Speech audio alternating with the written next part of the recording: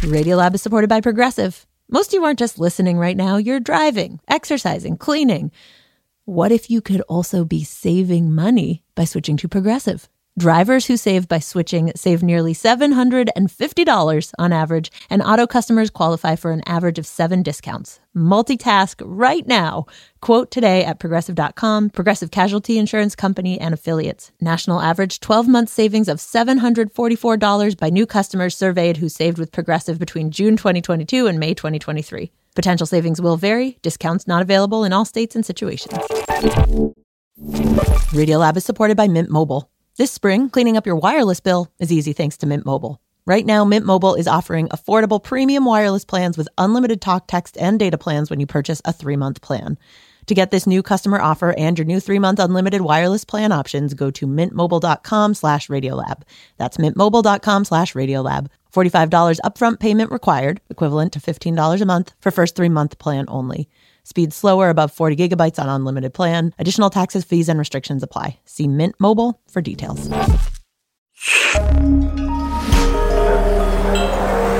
Listener supported. WNYC Studios. Before we start, just want to let you know there's a moment or two of strong language in the story. Oh, wait, you're listening? Okay. All right. Okay. All right. You're listening to Radiolab. Radio From WNYC. See? Yep. Hey, I'm Jad Abumrad. This is Radiolab, and today, Hello. Matthew Kielty. Hey. A story from our producer, Matthew Kielty. Heather's also here. Hey, Radke, how's it going? Good. How are you doing? And reporter Heather Radke. Where do you guys want to start? So, From the New York Times, I'm Michael Barbaro. This is The Daily. rewind back to the early days of the pandemic. Today, mid-April. as President Trump... I was listening to The Daily.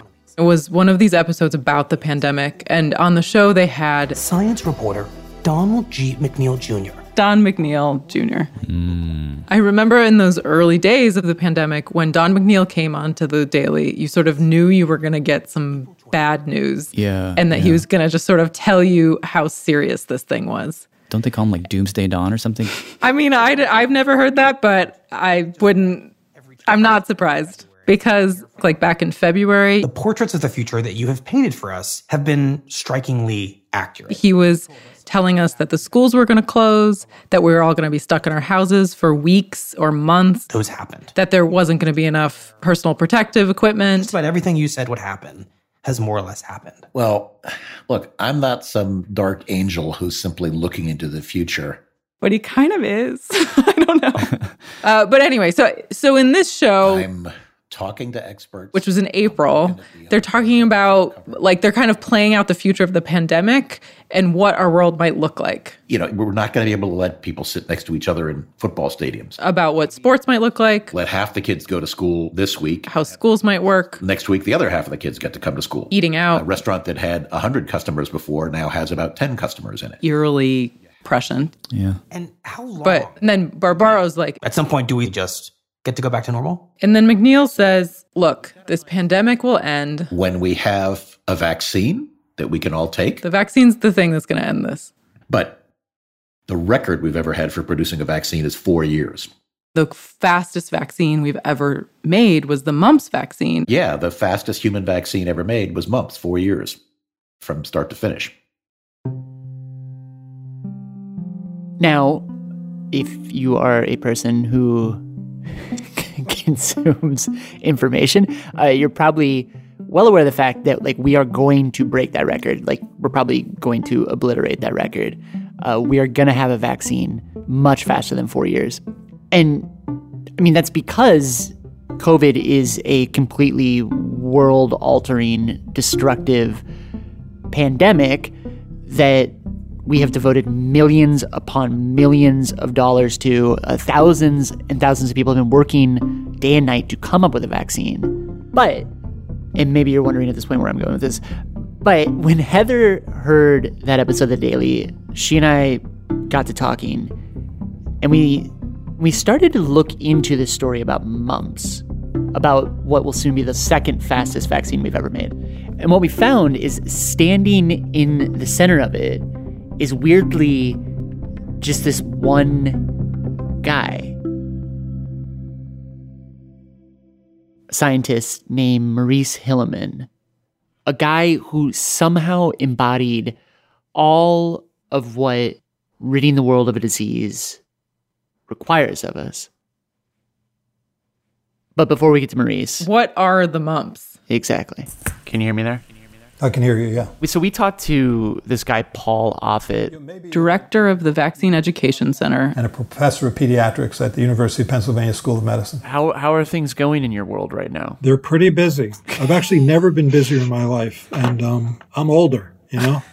Paul's on an FDA advisory committee for the COVID vaccines. We had a meeting last Thursday, which was a 9-hour meeting. It was shown on C-SPAN. Oh, wow. That is a long meeting. But anyway, so we asked Paul. What is mumps?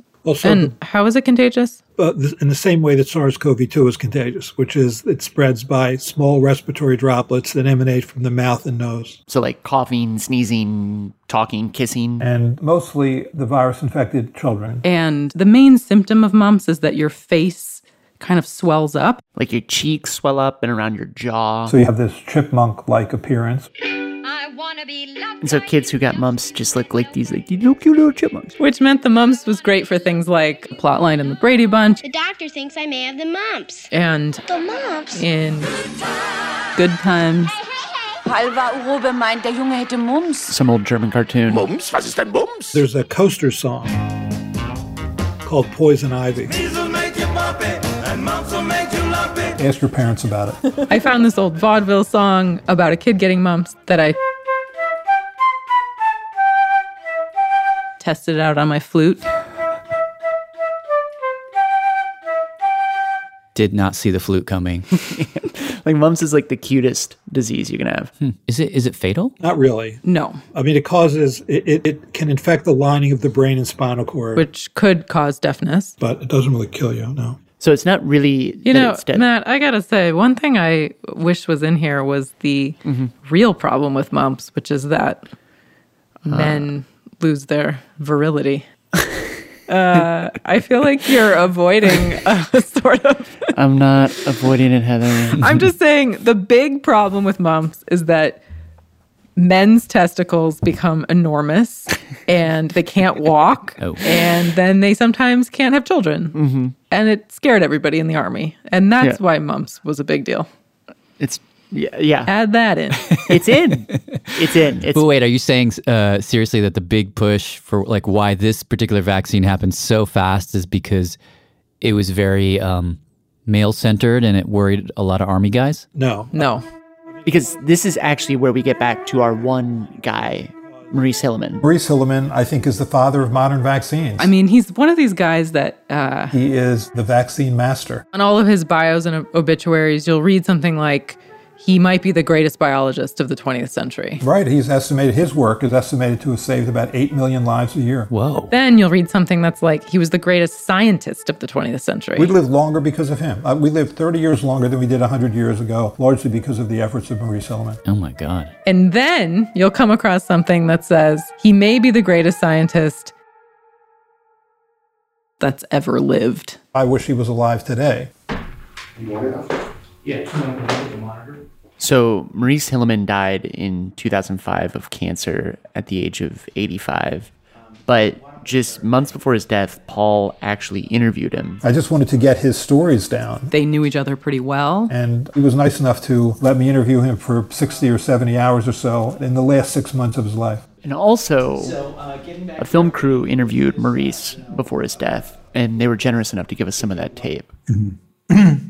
Well, I'm Maurice Hilleman, and I had a long career in science, about 60 years, doing basic research and the development of a large number of new vaccines. So give me a little bit of your personal history. Well, you might ask, well, how did you ever become a Montanan? So, go back, late 1800s, Hilleman's great uncle, a scout in the army, ends up settling in Montana, in this little town called Milestown, now called Miles City, engaged in illicit businesses. I think it was largely prostitution. Eventually more of the family came up, settled alongside him. It's a rich farmland there. Big, wide open spaces. His mom and dad worked a farm. They had 7 kids. And then Maurice was born. Around the time of the Great Flu Pandemic. 1919. So he was born right in the middle of second wave flu. Mm-hmm. And his mother got really sick right after he was born, and he had a twin sister. And both the twin sister and the mom actually died, and he was the only survivor of the birth. Whoa. And Maurice's father actually gave Maurice away to his aunt and uncle who lived right next door. So he had this very kind of strange childhood where he would work the farm with his siblings and his biological father. They would go to the same church, all of them together. But then at the end of the day, he would go to be with his aunt and uncle by himself. And I think he always wanted to be seen. He would mention that he wanted to be seen by his father. Offutt said it was this sort of driving force in his life. So it's the 20s in Montana. You really became a workaholic to survive. By age 4, he's going to town to sell strawberries at the market. Back on the farm. We had a blacksmith shop, we had a machine shop. There were all sorts of animals. And as he got older, one of my jobs was to take care of the chickens. He fed them and he corralled them and he collected their eggs. I got to know chickens. And then there were these stories about how, like, before he's 10, he was almost hit by a freight train. Literally, a train was coming in the other direction. He almost suffocates from diphtheria. He, oh my God, somehow, follows a hobo into a waterfall, but he can't swim, and he almost drowns. This kid is cursed. Yeah, life in Montana was tough. And so he saw himself as a remarkable survivor. And he becomes a pretty tough person because of it. But he also becomes very interested in science. So Hillman's biological dad, he was super Lutheran, really, really devout. He was an avid prayer. He believed in faith healing, that God could cure disease. And Paul said that maybe as sort of a reaction to it, or more of a rejection of it. When on board HMS Beagle as naturalist, Hilleman fell in love with Darwin. I was much struck with certain facts. He literally, Darwin, is what drew him to the dark side? Yeah. I mean, he told me the story with glee about how he would sit in church and seemed to me to throw some light on the origin of species. Read Darwin's On the Origin of Species. That mystery of mysteries. Unlike his dad's religion that was all about mystery and faith, this was logical and ordered and reasoned and based on things you could see. And he kind of becomes enraptured with this other kind of Bible. And he goes from reading Darwin to Paul Ehrlich and von Behring and Pasteur. These great microbiologists who had done groundbreaking research in this still new emerging field. Virology. The science of viruses. The whole business of viruses as the branch between the living and the dead. I had really gotten interested in this. Now, when he finished high school, he actually didn't plan on going to college. It would take his brother coming back from seminary school to push him to keep going with his education. So I did go to Montana State. He studies microbiology. Worked pretty hard. There are stories about how he would spend his weekends in the lab. About how he had 4 experiments going at once. And in 1941, he graduates. Goes to the University of Chicago. The intellectual center of its time. Starts his PhD work. On chlamydia. For years, people have been looking for a vaccine to chlamydia, which everybody thought was a virus. And in a year, Hillman discovers it's actually not a virus at all. It was a bacteria. And it could be treated with antibiotics. That's what he did as his PhD thesis when he was 25 years old. Wow. A huge accomplishment. Then 1944. He graduates from a pretty damn good school. And was wooed by academia. To become a professor. Which was what he was expected to become. That's what you did. You went off and followed the path of those who came before you in the pursuit of knowledge in these vaunted public institutions where you would burrow in, do your research for the good of the public. And Hilleman was like, no. I wanted to go out and see how the big world operated. The big world of the practical. He wanted to make things much as he had made them on the farm. He wanted to produce things. So he goes to work for this small pharmaceutical company in New Jersey Then he gets drafted. Well, but first, I mean, don't sleep on the Japanese encephalitis. Oh, yeah. So he creates this vaccine for Japanese encephalitis, which is this horrible disease that causes brain swelling and had been killing people in Asia for a really long time. And then the army asks him to develop a vaccine so that soldiers don't die of it when they're there. They're not affected by it, and he does. And that's the first vaccine that he makes. Does he do the Hong Kong thing when he's in the army? I think he does. In late 40s, institutions monitor strains of influenza. So 1948, he goes to Walter Reed. Yes. When I went to Walter Reed, it was my assignment. It was very simply, learn everything you can about influenza. 1919 isn't that far away from the mid-40s. The pandemic is really in everyone's memory. So my job is to prevent the next pandemic. To figure out how to prevent another one. So what I did... Basically, he goes through looking through all these samples of flu that they have at Walter Reed, and he discovers that the flu virus changes every year, and he figures out how it does that and why, and then helps to create a system for making a new vaccine every year. So he is the reason that we have to get a new flu shot every year? Yeah. Wow. He's also the first to discover how viruses shift when they jump back and forth between humans and like birds or bats. Wow. Which allows him in 1957 to become the first human being ever to avert a pandemic because he's able to see it coming. It was coming from Hong Kong. He's able to tweak the flu vaccine. People are inoculated. He's able to save at least like 1 million lives in America. Wow. He's given the Presidential Medal for Science. This guy's just like, he's on quite a run. Yeah. After his miserable child years. I know. I mean, you really... Do you have... Go ahead. Okay. Sorry. I'm going to ask a question, but I think it's coming, so maybe don't answer it if you're about to. How does...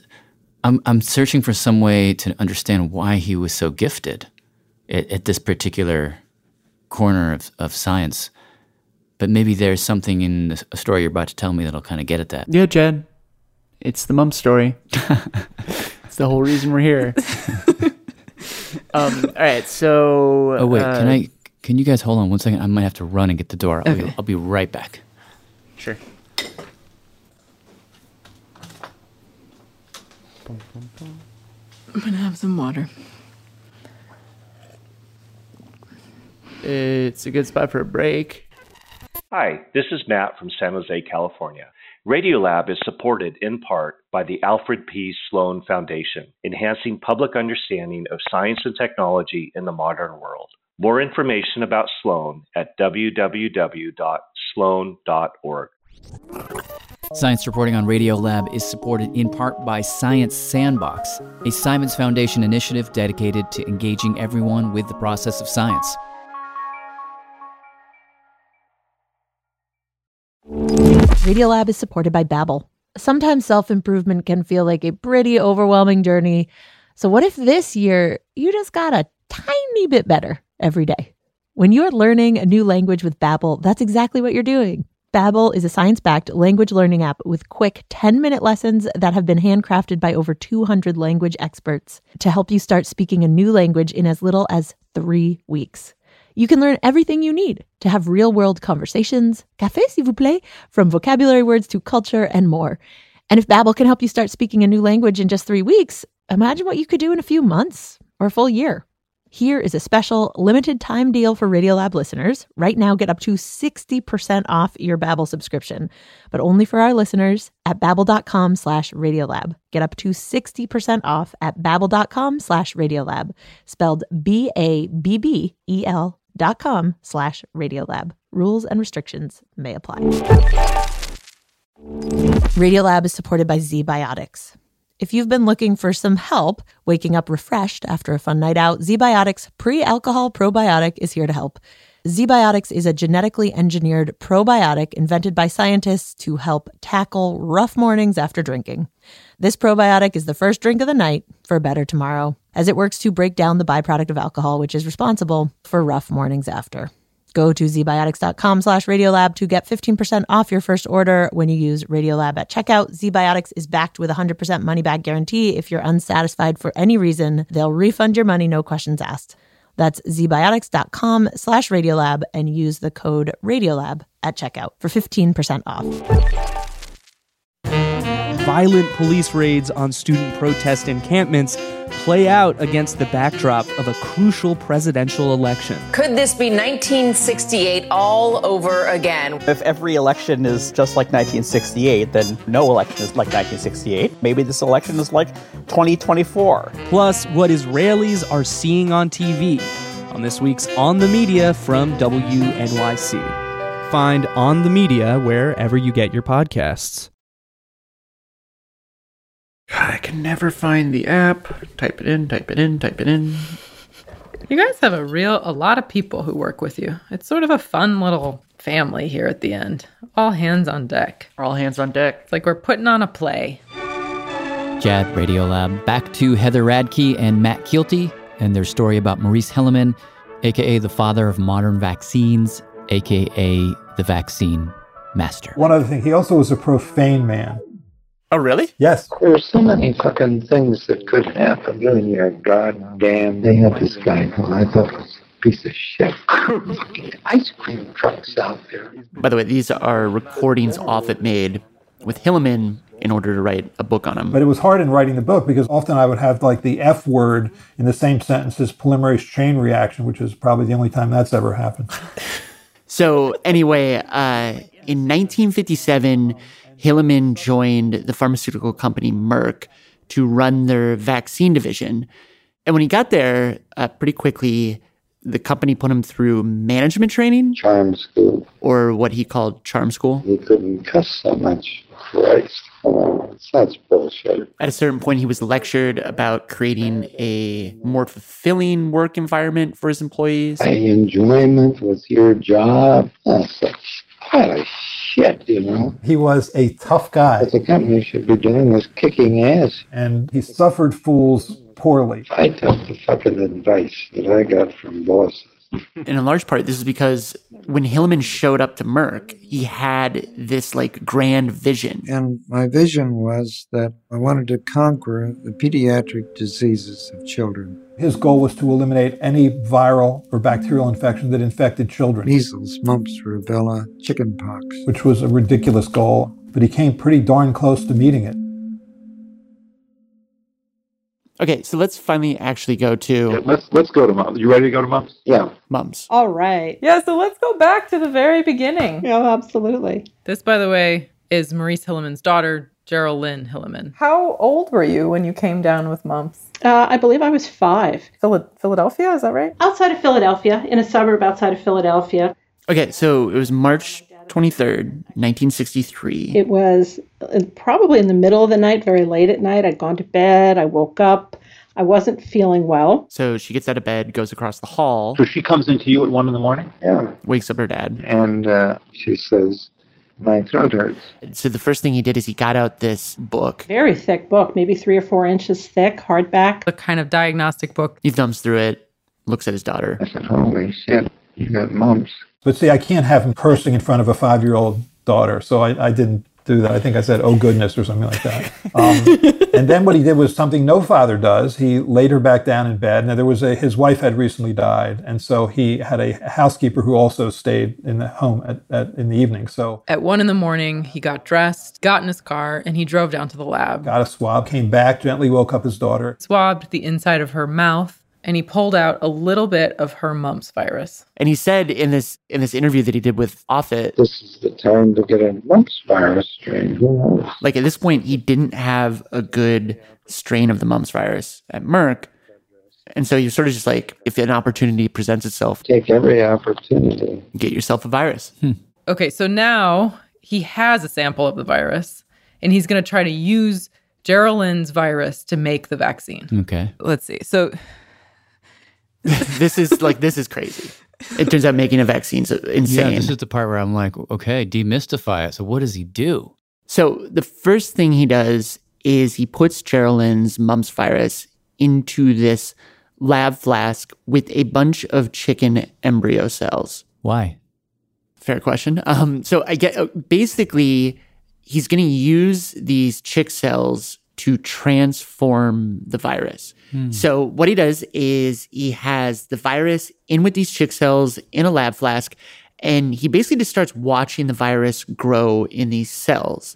And as it's growing, what it's doing is it's killing cells. That's what a virus does when it grows. And he's looking for clumps of dead cells. And if he sees a flask that has a lot of dead cells, he's like, oh, that one. He takes the virus out of there, plucks it out, puts it into another flask with chick cells, and he's watching to see if it kills even more cells this time. And if it does, he takes it out, puts it into a flask again, and he's basically trying to get this thing to be better and better at killing chicken cells. And the idea why is oh yeah, sorry, you're about to answer my question, I think. Keep going. Well, the idea is that by passing it through animal cells, these chicken cells again and again, what you're doing is you're weakening the effect of the virus on a human. It's still a virus, and it's still a virus that you can actually then take and put inside of a human. The thing is, it's just not going to cause the same sort of disease that it would if it were like really virulent and very strong. It's essentially weakened. This is called attenuation. You're kind of like turning down the knob or something, the volume on this virus. It's as like you pass turn it down through the chicken. knob on the human virus and up the knob on the chicken virus. And so what is he looking for exactly? Is he looking for a virus that's super good at getting into chicken cells and therefore terrible at human cells? Or is he looking for something else? I think that's sort of the art. This is a judgment call. Hilleman described it as a judgment call. It's guts and judgment. It's just absolute trial and error. I mean, there's no formula for this. This is not written down anywhere. You just try. And Offit told us he really just had a sixth sense for how one did that. You know, different people would make different choices about that, and he's good at making the right set of choices. So you don't want it so chickeny that humans don't a human body doesn't recognize it at all, but you don't want it human-y to the point where anybody's going to get sick. And that's the real fear in making a vaccine, is that people will get the disease, So I see. Oh, so you just put your finger on it. So he's looking for he's trying to mute or attenuate it so that it's right at that perfect fault line between being chickeny enough that it doesn't hurt the human, but still being human-y enough that the human immune system will recognize it and see it as a threat. Right. Right. And Paul explained to us that doing this process, because you end up with an actual live virus that is the vaccine that you put into people, this process leads to like the most robust immune response that a vaccine can create. That's the gold standard of vaccines, and that same strategy is being used to make a COVID-19 vaccine as well. Oh, really? We still do that? We still do that, yep. Like sometimes they ask you if you're allergic to eggs when you get a vaccine. That's why. Oh. Before we leave this part of the process quick, how long did it take him to do this, pass it through the chicken cell thing? It probably took about 2 years to do that. 2 years? That's right. Which sounds slow, but it's fast. Because with COVID, we have hundreds of scientists all over the world, all of the resources they could possibly imagine. And it's taken us at least a year. This is one guy with a couple of lab assistants and a bunch of chicken eggs. So 2 years is actually pretty fast. Right. So yeah. All right. So then, that's just the beginning. So once he has a decent vaccine, he has to do tests on people. And this part of the process, it's a different thing than growing things in a lab. There's like a whole other landscape of questions and judgment calls and risks. Like the vaccine, if it's not right, can actually just give you mumps. And also, when we test vaccines, we're not only testing to make sure that they work and that they won't give you the disease. We're also testing to make sure that there aren't other unknown side effects. Yes. Could you just walk us through what exactly Hilleman's doing in this trial process? Sure. So he starts with adults, and then you work your way down to children. And what he's doing is he's injecting his vaccine and just being like, do you die or are you okay? Yeah, well, yeah, not quite that grim, but yeah, it's just, or is it safe and is it inducing an immune response which is likely to be protective? Okay. So you give them the vaccine, you check back in, you draw their blood, and then you look for antibodies. Right. And the thing is, back then, you could do this with a lot of speed. These are kind of the Wild West days of vaccine making and research. For example, to do a trial. Ovid explained to us, to do a vaccine trial now, you have to sign a 15-page, single-space consent form. Then it was a 3x5 card that said, I allow my child to participate in a blank vaccine trial. And you just filled in, mumps, measles, German measles, and then you signed it. Wow. That was the consent form. So what Hilleman and his team did is they went to the suburbs. Set up studies in Havertown, which is west of Philadelphia. They basically have these community meetings. Through the churches, some of the schools. It'd be clergy people, teachers, parents, who were mostly white, middle class. And Hilleman and his team would meet with these people, and in particular with the parents, they would explain to them what the vaccine is, what they hope the vaccine can do, and then hand them a 3x5 note card and ask them to volunteer their kids. And a lot of them did volunteer. Thousands of children. About 5,000 or so children. Well, I think it's wonderful that they have this, and I'm glad my child participated in it. I actually found this old documentary from when these tests were being done, and it's just a room full of these kids getting a vaccine shot, crying, and then these mothers. I'm here because I feel that if this will help children, this will be a wonderful thing. Explaining why they decided to participate. I hate to see any child suffering. I'm a mother of 6, and I'm for anything that can help any child in the world. I'm a mother true and through. We owe such a huge debt to the people of that West Philadelphia area. The parents, they had to keep the records at home for what their children, take their temperatures, come in and go through all of this annoying business. Bled, they had to be inoculated to participate in what was regarded as a humanitarian quest. Boy, I will never forget that. Now, as Hilleman was conducting these tests on children who had been volunteered by their parents, he was actually also testing the mumps vaccine on another group of children who were living in state homes and had intellectual disabilities. They were essentially volunteered by the state. So until the law changed in the early 70s, this is how a lot of drugs and particularly vaccines were tested. And this is actually something that comes up in Offit's interviews with Hilleman. It was a big ethical issue. I worried about that, like to beat all hell, I think we have a hell of a responsibility, and what are the ethical standards that we're using and following? And Hilleman says at the time, the two sort of guiding ideas were do no harm, and do good.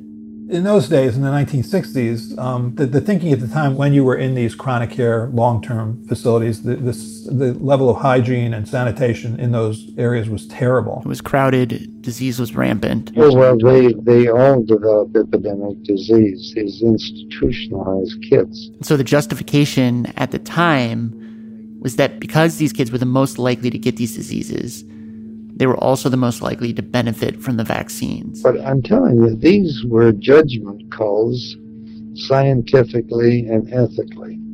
There is no question about it.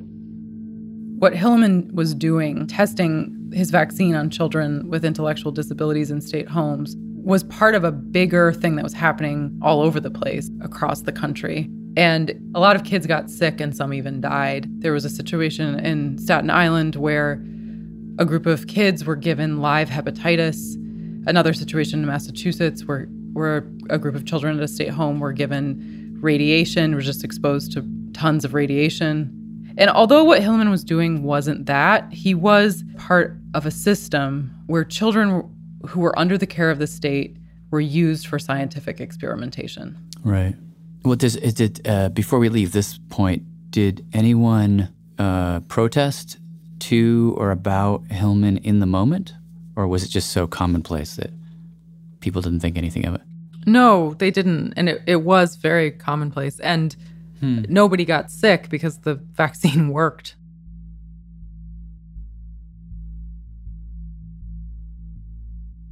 So in 1967, 4 years after he'd swabbed Geraldine's throat, Hilleman had made his mumps vaccine. It was the fastest anyone had ever made a vaccine from start to finish. And I will say quick that Hilleman seemed pretty tickled that This was her virus. My God, Jay, that's your virus. he got to name it after his daughter. Can you imagine that? It's called the Gerald Lynn strain. It still is. And he thought that was a nice thing, but it wasn't something, it was just one of those facts of life.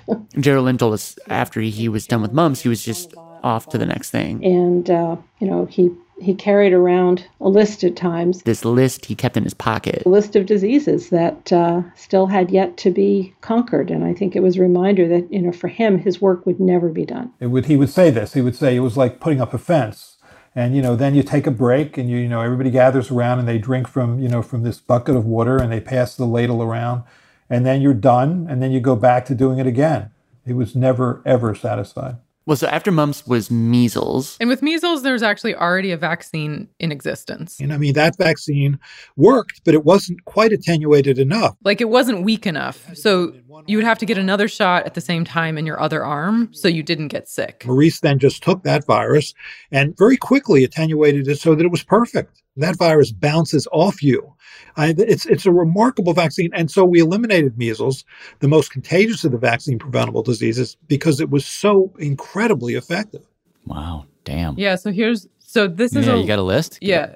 This is vaccines that Hilleman developed. Okay. So chickenpox. Chickenpox. Yeah. Chickenpox was a late comer. Wow. So chickenpox, adenovirus, measles, mumps, rubella, which he combined into the MMR vaccine that we all get, Japanese encephalitis, meningococcus, hepatitis A, hepatitis B, pneumococcus, Haemophilus influenzae type B, and then others. Damn. By the end of his career, he developed over 40 vaccines. 40? Including 8 of the 14 that we all get as children. Wow. Well, looking back on one's lifetime, you say, gee, what have I done? Have I done enough for the world to justify having been here? That's a big worry to people from Montana, at least. And I would say I'm kind of pleased about all this. I'm not smug about it, but I'm pleased because there's a great joy in being useful. And that's the satisfaction that you get out of it. And just to quick give you context to Hilleman's work, Paul actually helped to create one of the 14 vaccines we get as kids. Oh, really? Yeah. And it took him 26 years. Oh. And so he says when he first learned about Hilleman and what all he'd accomplished. It was like trying to imagine another universe. But he was humble. As rough as he was and as crude as he could be and how as profane as he could be, he was a humble man. He never promoted himself. So he just always flew below the radar, remarkably enough, given his accomplishments. I honestly think he was the single most accomplished scientist in history. And when he died, I was at I gave a talk at the University of Pittsburgh. His son-in-law called me to say that he had passed away. And then after I heard that news, I walked in among a group of 35 to 50 pediatricians and said, here's this man, Maurice Hilleman, who just passed away. No one heard of him. No one. Zero. Huh. And these are pediatricians who give his vaccines. Did that surprise you in that moment? Yeah. Yes, it did. Did it sadden you? Yes. Do you think his humility, which is you're saying is part of the reason we don't remember him, is also part of what made him good at his job? In some ways. I think he was never stopping to take a bow. But to be honest, I think it's all wrong. I think no one should be taking bows. I really, every time a CEO opens his mouth, I really shudder to hear what they say because they're always beating their chest about how quickly they're doing this and how well it's going. Paul was talking about some of the CEOs who are at the companies who are at the forefront of manufacturing the COVID vaccine. And when he says he shudders, it's not just because of all the ways the development of the vaccine could go wrong, but also because it seems like they're not really recognizing the cost even when it goes right. Because there has never been a medical breakthrough in history that has not been associated with a price. When Thomas Francis did the polio field trial in the mid-1950s, Jonas Salk had made his vaccine, but he didn't know whether it worked or not. So they chose to do a big field trial. 420,000 children were given his vaccine over a year period funded by the March of Dimes. 200,000 were given placebo, first and second graders throughout the country.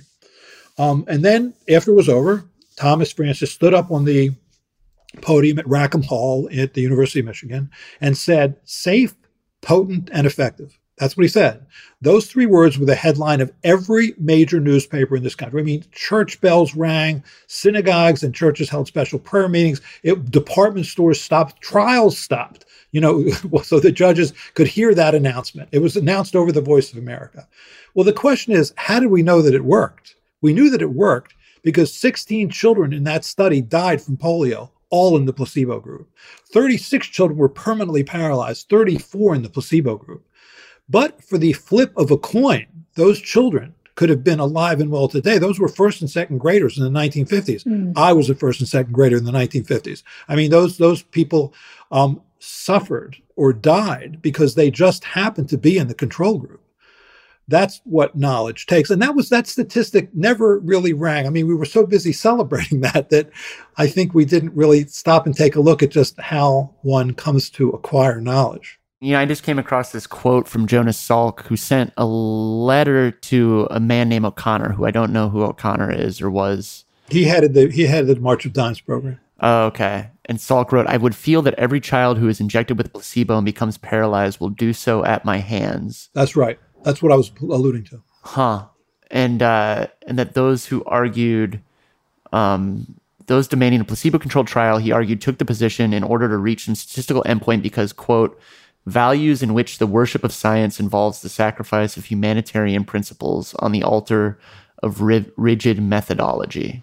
That's good. End quote. Yeah. No, I think Jonas Salk was always heartbroken when that trial was done because he knew that there would be children who would intentionally not be given the vaccine. I mean, the one thing is to say, as you roll out a vaccine, like the Ebola vaccine, when it rolled out into West Africa, not everybody got it at once. And so some people got it, some people didn't. And some of the people who didn't get it obviously weren't saved. But it's different than when you actually purposefully don't give a vaccine for a period of a year. You're making the choice. You're asking a child to participate in something, and you know that half of those children aren't going to be getting a vaccine. It just feels different. You're actually doing a trial where you know there are children who may die and be paralyzed in that other half because they haven't gotten a vaccine. And the truth be told, that's the only way you're going to know that. And Paul told us that this is actually what's happening with COVID now. A while back, I don't know if you remember this, but there was a guy in Brazil who was part of a COVID trial who died. We all held our breath to see whether the person was in the placebo group or the vaccine group, and everybody breathed a sigh of relief when the person was in the placebo group because now you know that the vaccine didn't kill them. But now what you know is that COVID killed him. And had he been in the other group, he probably wouldn't have died. I'm just saying you're constructing an experiment where by definition you're not going to learn unless people suffer or are hospitalized or die. That's the experiment you're conducting. There seemingly always is some sort of cost and someone gets sacrificed to progress. And there's a question of who bears the burden of that sacrifice. And I think oftentimes it's marginalized communities, but yet inevitably their blood is sort of shed, is what it feels like. Always.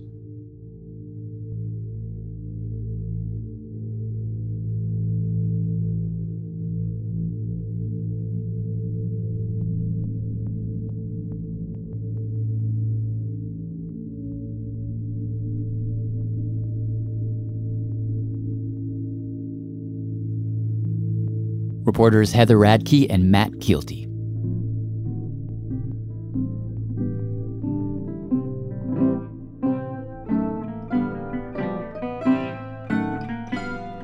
I ain't been to school now for most a week. I got a big lump on my left-hand cheek. Teacher said not to come back again till the doctor made it better. Ma said, oh, what ails my child? His face is full of lumps. And Pa looked at me and said, oh, be jinx, our angel has the mumps. I've got the mumps. I've got the mumps. Ma gave me a chorus. Don't tell Pa. Okay, special thanks to, a huge special thanks to Donald Mitchell, the filmmaker who passed us a lot of this audio of Maurice Hilleman. His movie is called Hilleman, A Perilous Quest to Save the World's Children. You can watch that film online or parts of it at the Vaccine Makers Project. Also to Elena Canas and to Anna Vichuk and Andrew Backer, who performed this lovely rendition I've got the mumps. of the Mumps sheet music Heather found. Don't get up for breakfast till it's nearly 10. For a nickel I'll rub up again you, and then you have the mumps. All right, that's it for me. Chad. Okay, I'm Jad Abumrad. Thank you all for listening. Hi, this is Stefan, phoning from Calgary, Alberta, Canada. Radio Lab was created by Jad Abumrad and is edited by Soren Wheeler. Lulu Miller and Latif Nasser are our co-hosts. Dylan Keefe is our director of sound design, and Susie Lechtenberg is our executive producer.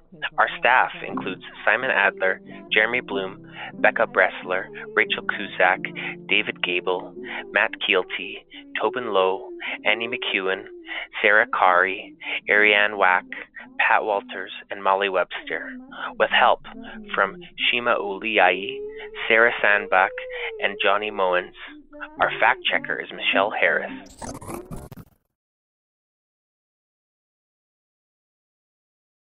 Since WNYC's first broadcast in 1924, we've been dedicated to creating the kind of content we know the world needs. Since then, New York Public Radio's rigorous journalism has gone on to win a Peabody Award and a DuPont Columbia Award, among others. In addition to this award-winning reporting, your sponsorship also supports inspiring storytelling and extraordinary music that is free and accessible to all. To get in touch and find out more, visit sponsorship.wnyc.org.